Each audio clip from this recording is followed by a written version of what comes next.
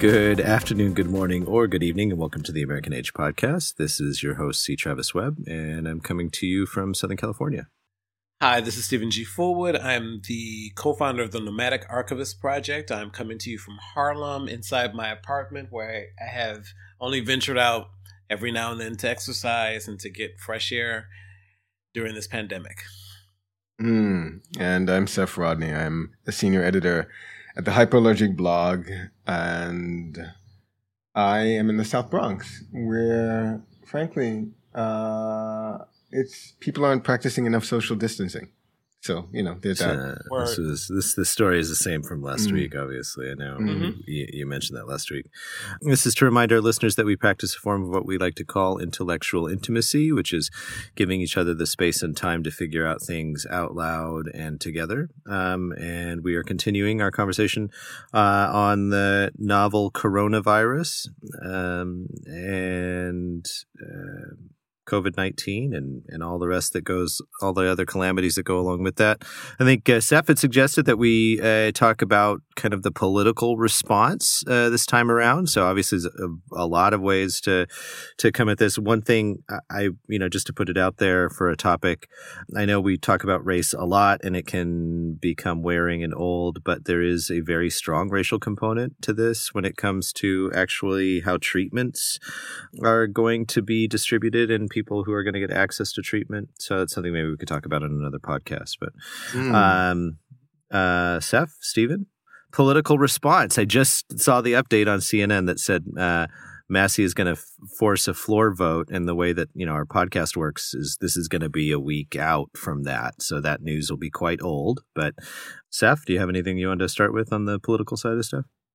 Well, I think one of the things that you, Stephen, and I were discussing last time before the podcast was our general befuddlement at how Trump's poll numbers were rising, or rather his approval ratings were rising in the polls, given the utterly shambolic way he's handled this pandemic. And I suppose one of the things, I'm very aware that it's wearing to talk about him all the time and the traditions of his administration. But I do want to take a moment to consider why that is. I don't know whether that's still the case. And I think it's called the rally around the flag effect. Okay. And it's a pretty well-studied effect that happens in the United States and in other countries, that when a crisis hits, there tends to, approval ratings of the leaders tend to go up significantly. Stephen, it looks like you were about to say something. Oh, no, I was listening to what you're saying. The only thing that popped up in my mind was because despite what they're actually doing, this approval rating is rising. Yeah. Right. For us, a bright, sort of a silver lining in that is Trump's approval ratings for the handling of the crisis and his overall approval ratings have not ticked up nearly as much as Emmanuel Macron's or Boris Johnson's, and historically have not ticked up much at all. So it's really actually not a fantastic sign for him.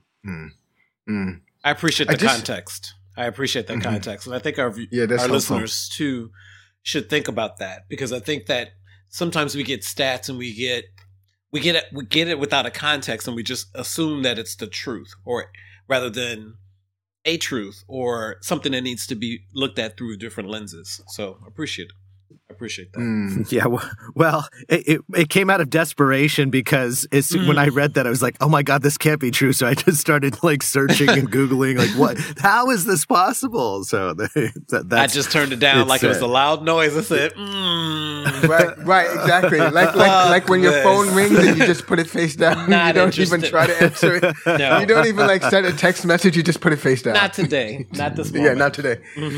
I did read a thing this morning that perhaps also is worthy of discussion, which is that right-wing sites, the kind of which get cited by Trump and by Fox News staff, are starting to float theories that Dr. Fauci, who's the head of the I'm not going to get this name correct, but the head of the National Academy for Infectious Diseases, something. It's like NIA. Allergies and Infectious Diseases, or right? something. Thank you. Mm-hmm. Right. Yeah. Right. Who's the point person? One of the key people for dealing with the pandemic from within the White House. He's often at the lectern with other officials, including Trump, talking about how the government's responding.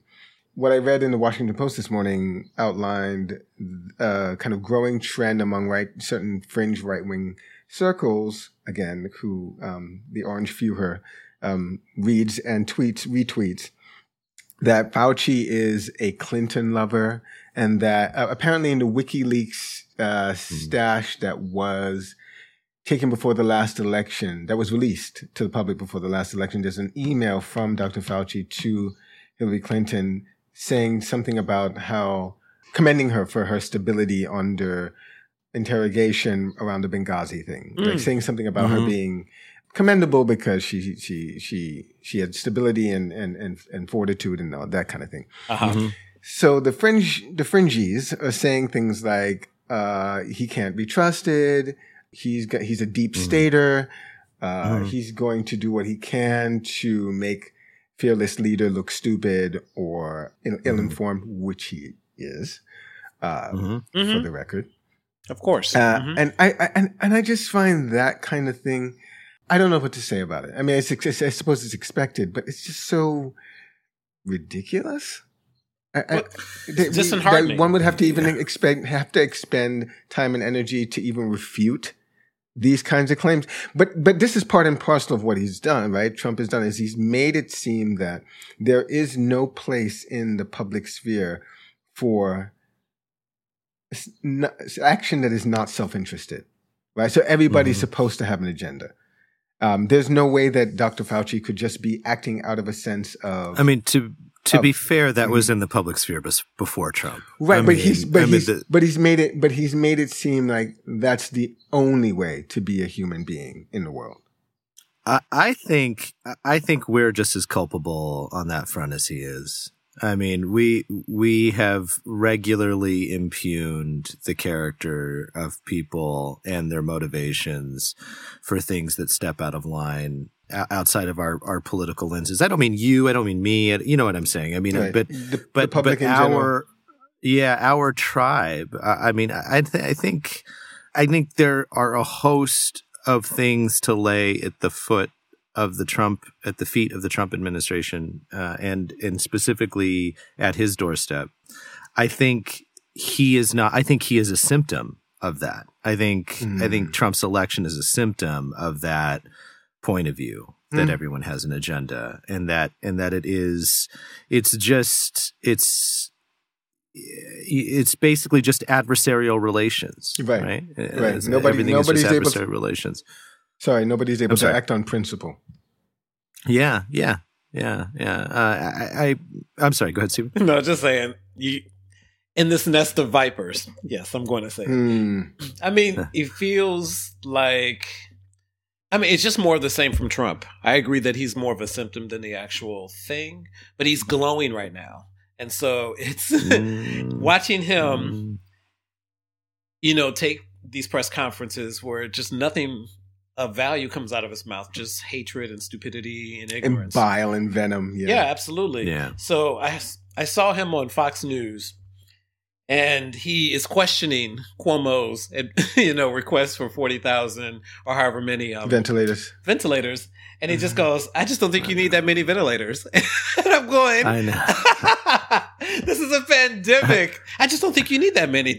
He said there are only like 2 or 3 of them in a hospital. So why would you need so many now? So I know. So, oh my God. That to me is emblematic of a particular kind of thinking, non-thinking, ignorance, selfishness, greed, self-interest that I do turn off, because I need to focus on, you focus on being healthy for yourself, for your families and so forth, and really try to stay in a lane where you're aware of what's happening, but not let it like make you too angry or make you too mad. Do you know? Because you can, I can find myself for not hours, an hour or so on the phone, just complaining about Trump or complaining about the administration's response when I'd rather be doing something else.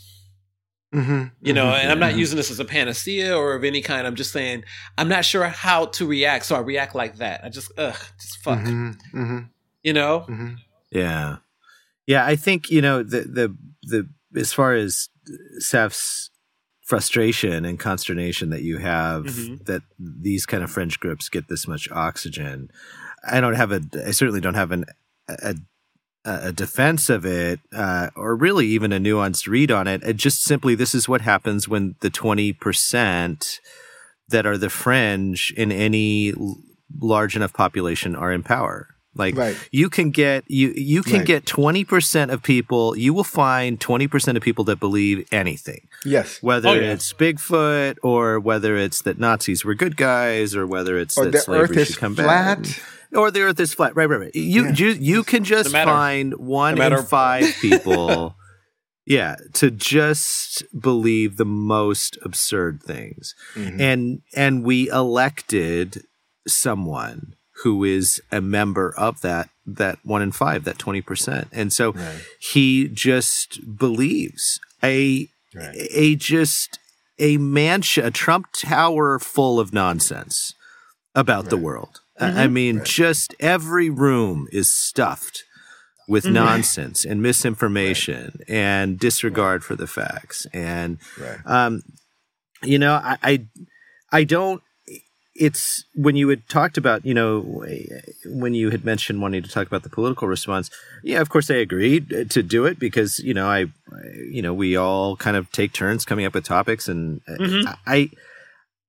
I wasn't excited by it though because I don't know what to say. I don't know what to say about. I just don't know what to say. I mean, here we are. Like we knew that the emperor had no clothes in 2016. We've talked about how the emperor has no clothes, and now the emperor has no clothes, and people are sick and dying, which was utterly predictable and awful and terrible. And And I don't like, nothing is surprising. I mean, I suppose the only thing that's even remotely surprising is that he even had a handful of days where he seemed to take it reasonably. Seriously. Like he seemed to actually, seriously, right. Thank you. That's the word. Yeah, seriously is the word I was saying. Right. There were like 2 or 3 days in there where I was like, whoa, maybe, not that like, he'll rise to the occasion, not that, but he's not going to be fucking crazy. Right. And now he's back to, it's the flu, it's car crashes, it's, I don't know. Crazier than cat shit. No, you're right. And actually, as we have been talking about this, I have gotten that feeling too. I thought, I don't have a lot to say about this. It feels like being on the hamster wheel again. It's like, as you stated, Travis, like we've done this dance. We could have predicted this or a version of this a few years ago.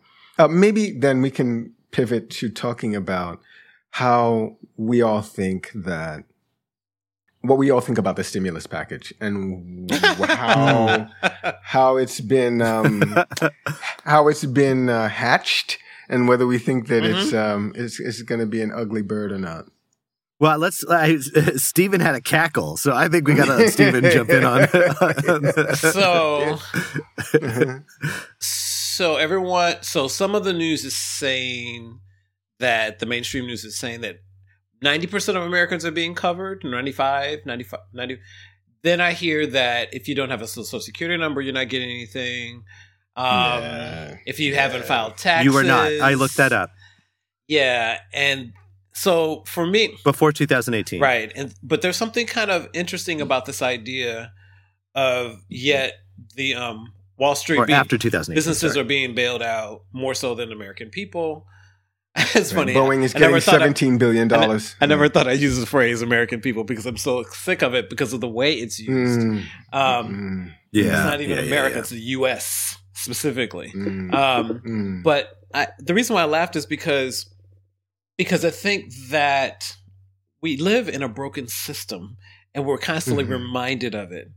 And I took a walk yesterday over to, I live in Harlem, so I walked over to the Upper West Side, not the Upper West Side, but the Hudson, and watching people practice somewhat social distance. I don't think anyone knows what 6 feet is.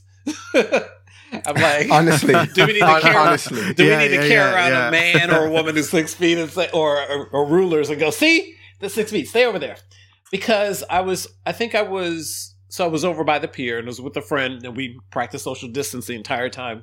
But that people were coming up to us and trying to talk like close. And, and I can see, I'm with my friend Sean, and Sean was like, you can see my hackles, right? And I was like, I can see you puffering up like the puffer fish, all of that. And we were talking about the stuff in this package, and I was like, well, it's not very stimulating. Not the concept of it. I mean, the concept of it is the delivery and what will be the eventual output seems to be very underwhelming, and not even a Band-Aid, not that good. So I have a more. It potentially makes a big difference for us. Now, sort of the criticisms around, the bailouts for Boeing and the airlines, particularly American Airlines. I know there was an op-ed in the New York Times about what a shitty carrier American Airlines has been and the way it's attempted to maximize profits and whatnot. And it's, at least from the point of view of that op-ed piece, that seemed like a reasonable argument. I didn't really know much about, how American Airlines has maximized its profits over the last 5 or 10 years. But for us, so here's the deal. So we employ, 19 people. That's how many people work for our company. So just to clarify for the audience, sorry, Travis. When you're saying us, you mean your company, the company that you run, Molly's Music. Thank you. I'm sorry. Oh, thank you. Very helpful. The podcast does not employ anyone. Right. We're doing this for free, buddy. It doesn't. Right. So the company that helps underwrite the costs of the podcast employs 18 people now. Someone left, not because of coronavirus, but because they were leaving anyway. And, there is a real chance that we will go out of business at this point because, it's an in-person service business, music lessons primarily. And we've switched to online, but online is not a compelling service. It's a holdover. There are things you can do online that you can't do in person, but our client base are used to in-person lessons and now they've been moved to online. So, we'll see what April looks like, but it's not good for us right now. We're in better shape than some other service businesses. But if the stimulus package has in it what a couple of senators have said, that will allow us to not lay anyone off or not cut anyone's hours for 2 to 3 months. That's a big deal. That's 18 people that can continue to pay their rent and use and make it through the crisis that we can continue to employ, because that's what we would do with that money, right? I wouldn't go vacation in Barbados with it, even if I could. No, I think that's important. Thank you for bringing that up, because I think it really, I tend to not overblow it, but just to talk about your regular person, your person who's working on people who are working hourly, or of your course, artists, or your people who are working consulting gig. So I appreciate that nuance, and I hope that it's more helpful than what it appears to be at the moment. That's what I hope. Yeah, so I'm with you, though. So that's the thing. So we happen to fall kind of right in the most comfortable spot in the stimulus package, unless you're a corporation, of course. But it doesn't seem like it would be very helpful to individual workers. I don't know what $1,200. I suppose the unemployment insurance benefits are probably a boon for people that have been laid off. That seems like a positive thing. The $1,200 check, though, I have to say, I just don't. I'm sure there are people that are out there that are like, okay, that $1,200, that's going to let me buy groceries. I get that. And of course, I don't want to cut that. I don't want to suggest that people shouldn't get money that they need, but I don't see how that helps that much. What helps more is, like what the UK seems to be doing, or I'm sorry, is it the EU or the UK that's basically underwritten people's salaries 80%? I think ongoing. Denmark did that. Was it Denmark that did it? I don't. Yeah, I don't think it was the UK, but I'm talking with someone tonight. a Zoom meeting with a friend later, and I'll ask them. Yeah, I don't think it's the UK. Yeah. It was in the UK. Okay. So, but I mean, there are countries that are doing that. Right. And, when you look at the historical, like the debt versus GDP, when you look at it historically, we're way, even at 2 trillion, 4 trillion, 5 trillion, we're still way below sustainable historical highs. So we could afford to help people more than we are, absolutely. or at least than we have so far, right? Now, I'm not saying maybe something else will get pushed through. I don't. It seems like I leaving the executive aside, it does seem like the legislative, for the most part, are concerned about trying to keep the country moving forward and keeping people off off the streets and keeping people in their homes and their apartments and stuff. So. Yeah, anyway. I hope so. I don't feel that. I feel like they're playing. I feel like most of them are playing around and trying to figure out how to save their own asses. I do. I mean, I want to feel that way. I'm sure that's true. Actually, I'm sure that's true. Profit from the crisis is what I was going to suggest, because I was about to say, we've all probably read the play-by-play with regards to this last piece of legislation, knowing that essentially Republicans were trying to create a $500 billion slush fund, which, right. Even if you're not the most well-read or cynical person on the planet, you would have to read as ultimately being a political tool down the line, because you can basically dole out money for, basically be at the behest of the Treasury, the access to this fund. So basically, Mnuchin could just say, so-and-so contributed to Republican clauses a lot, and let's give them a little extra. Or let's slip this money, which can somehow get funneled back into Trump's own personal coffers. It was ridiculous. Or Trump just orders that. Yeah. Right. Or, or has Jared Kushner, in one of his many portfolio hats. You mean Dr. Jared Kushner, the doctor who's looking into the COVID-19? Right. That imbecile. So, Stephen, you guys don't, obviously it's a podcast, so you can't see, but Stephen, he doesn't often get, you don't often show anger when, in the pod, but you looked angry when you were talking about, people trying to save their own asses in Washington. Unfortunately, I of course think that's It's more like rage. Of course, I think it's that's more true. Like rage. Yeah. And, okay. All right. Yeah. Thank you for just identifying it. I mean, but there's something very, it makes you speechless. So you're reading things that are supposed to be for people, and then you go, but that doesn't sound like it's for the people. It sounds like, and then later on you read the slush fund, or you read some other part of it, and you go, yeah. Right. Again. And not to mention the senators and the other folks who've benefited from offloading stock.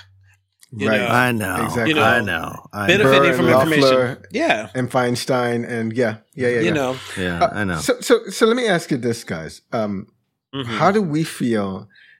And I have complicated responses to this as well. Or I have complicated responses to this. It's a question I've been asking myself. How do we feel about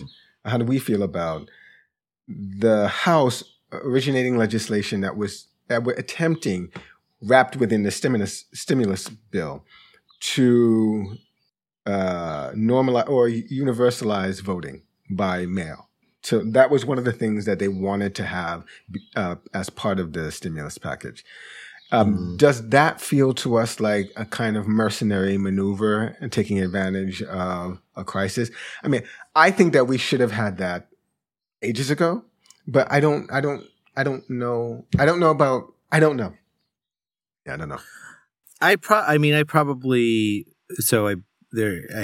Okay, so let me just say, states are supposed to set the rules around their own voting. I think that sometimes the strong tendency towards states' rights and anti-federalism in the United States is a weakness. I think when you have a terrible executive, it's a strength. I think that the fact that states were able to order their own responses to the coronavirus has probably saved thousands, tens of thousands of people.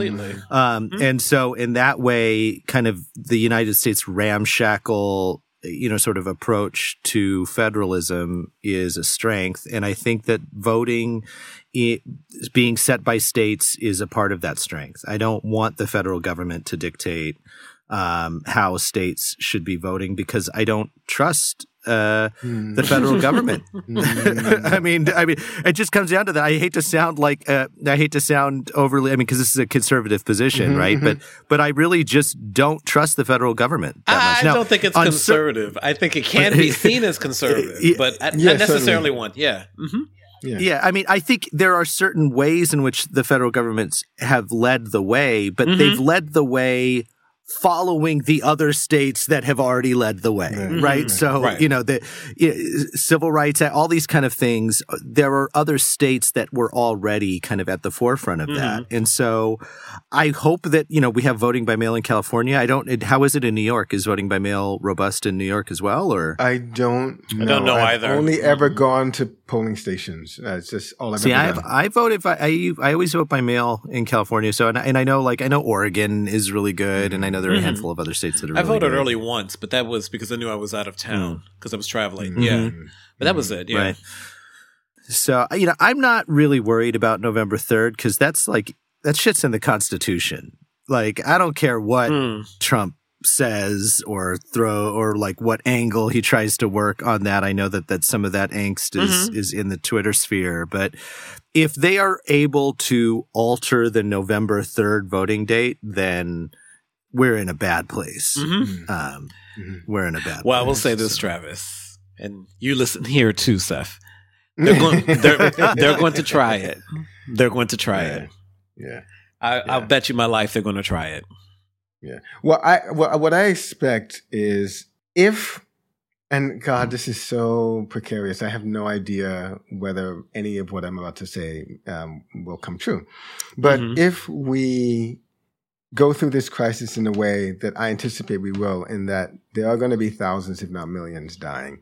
And at some point, because the response at the federal level has been so ramshackle, and but more than that, more than ramshackle, it's also been, what's the word I'm looking for? It's because Trump plays favorites. And he doesn't like certain governors who've pushed back or demanded things from him. He doesn't think that they have a right to demand. The response has also been lopsided.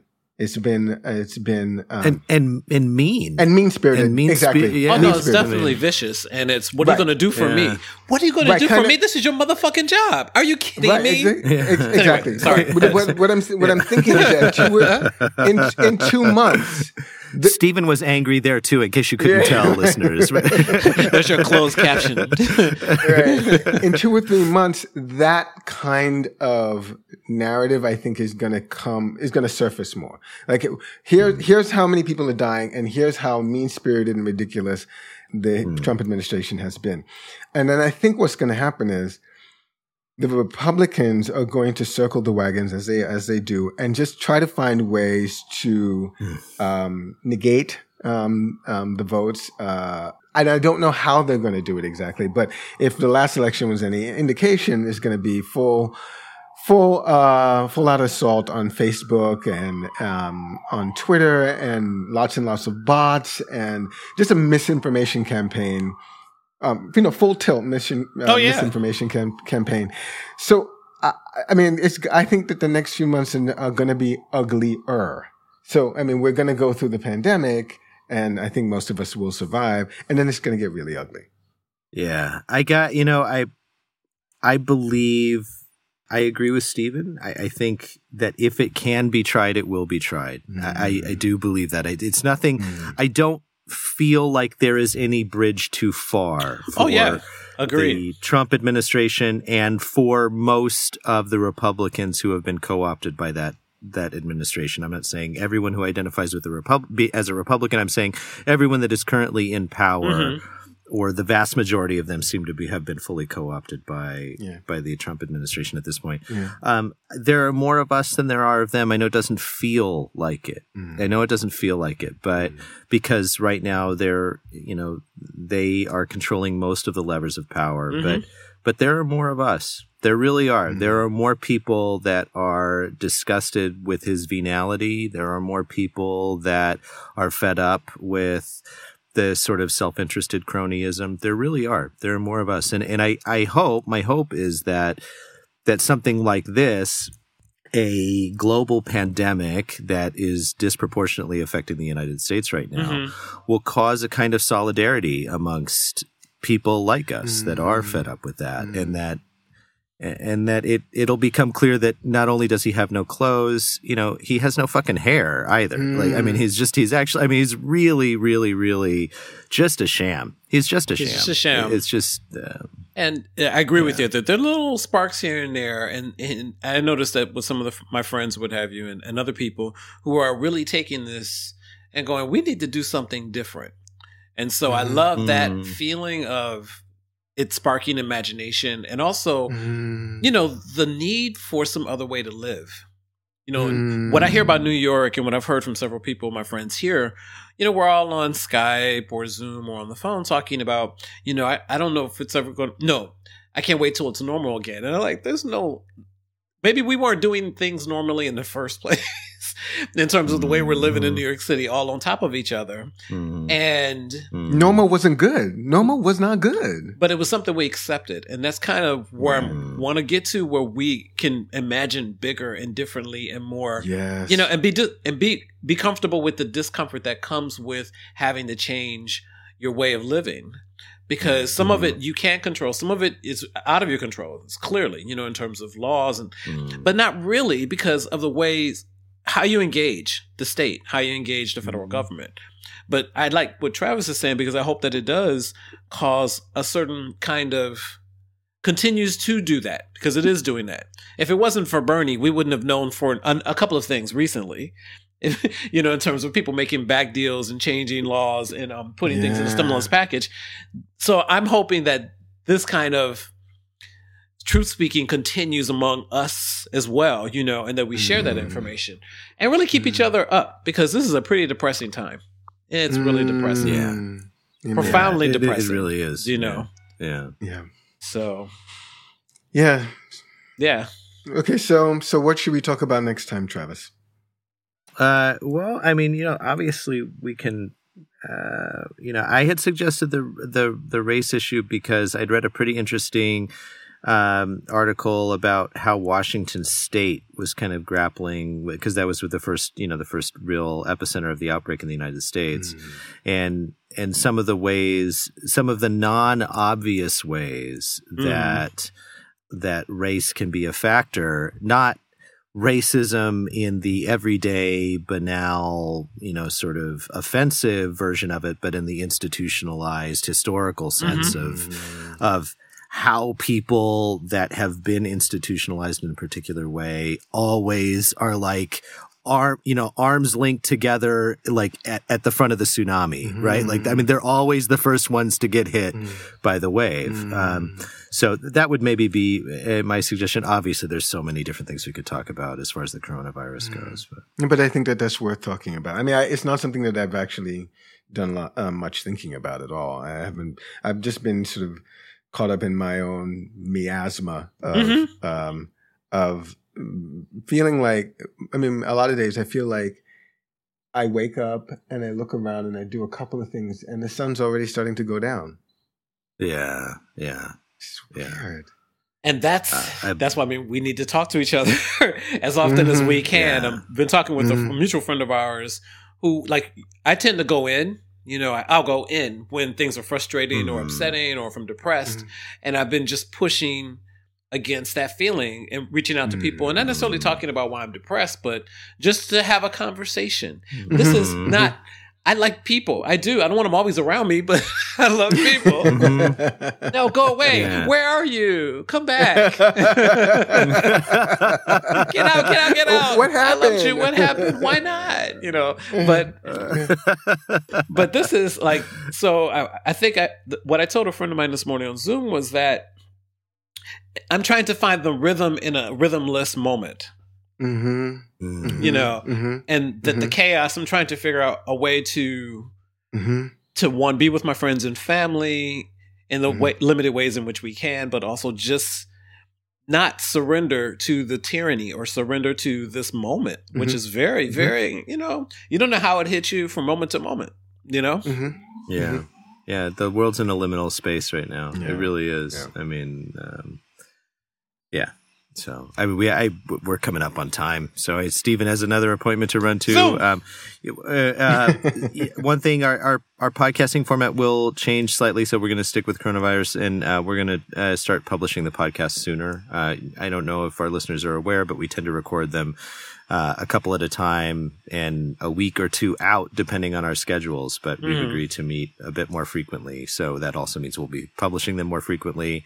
Honestly, because if we're going to talk about the coronavirus, it just has to be more of the moment because the news changes so quickly. Yeah. I mean, it's just tomorrow it's going to be something else. Yeah. So, all right, my friends, I'll speak to you soon. Stay well and safe. Stay well and safe. Bye-bye. Bye.